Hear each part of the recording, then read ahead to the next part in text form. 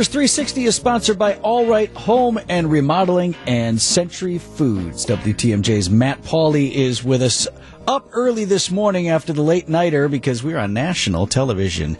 Matty, great to have you this morning. Tough turnaround for you, tougher turnaround for the crew. I mean, let's look forward first.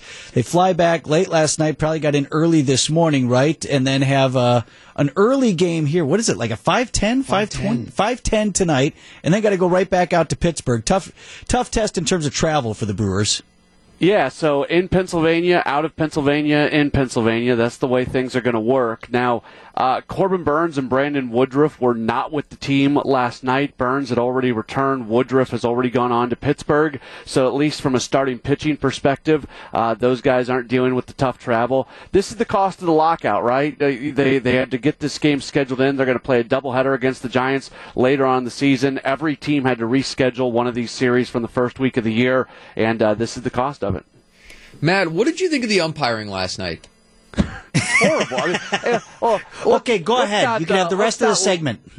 Yeah, let's not loop in the other three umpires with Angel Hernandez. You know, we don't even need to slander the other three guys. Angel Hernandez was absolutely atrocious last night. It was one of the worst ball strikes nights that we have seen from an umpire in Major League Baseball this season. And Kyle Schwarber was speaking for everybody involved in that game when he got thrown out late in the contest. It was just bad. Yeah, Vinny Rottino was on Brewers Extra Innings last night, and I asked him about it, and it was funny. The first thing he said was, you know, Angel Hernandez is like the nicest guy in the world. He's just a horrible umpire. So it's one of those things where I guess players actually kind of like Hernandez because he's a really good dude, but he's just so bad at his job. Well, and as far as, you know, epic meltdowns go, it was one of my favorite in recent times just because, I don't know, Maddie, I thought it was like totally authentic. I didn't think that Schwarber was out there clowning or, you know, like over the top. Like, I just thought like all of that was truly inside him and he just lost his mind. Snapped. Yeah.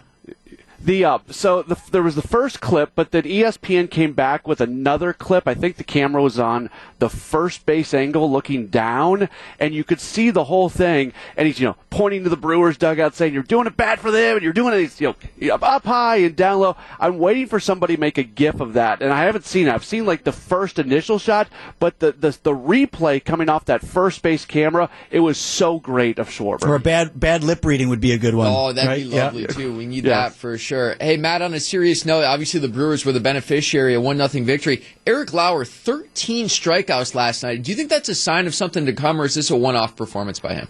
No, look, you go back to last season at about the midway mark, Lauer's numbers stand up with Corbin Burnes and Brandon Woodruff and Freddie Peralta. Nobody is talking about this because those guys had such great full 162-game seasons last year. I'm telling you, go look back, and you could actually make the argument in some ways that Lauer was as good as those guys during the second half of the season last year. So I don't think there's anything one-off about this. I think Lauer is legitimately a really good pitcher. You know, he's cleaned up his movement, and with that, he's added about 3 or 4 miles per hour to his fastball, and then he's locating it. He's got so much margin for error because of the added velocity. I'm a big Eric Lauer guy, so no, I don't think that's one-off at all. He got help. Angel Hernandez helped him out with the 13 strikeouts. Let's not mince words about that. But from an overall performance standpoint, from the 6 scoreless innings, that's all legit. So Angel gets credit for the win, then, is what you're saying? Yes, the winner. Matt Pauley on short rest for us on a Monday morning. Matt, sure appreciate it. You bet. Anytime, guys.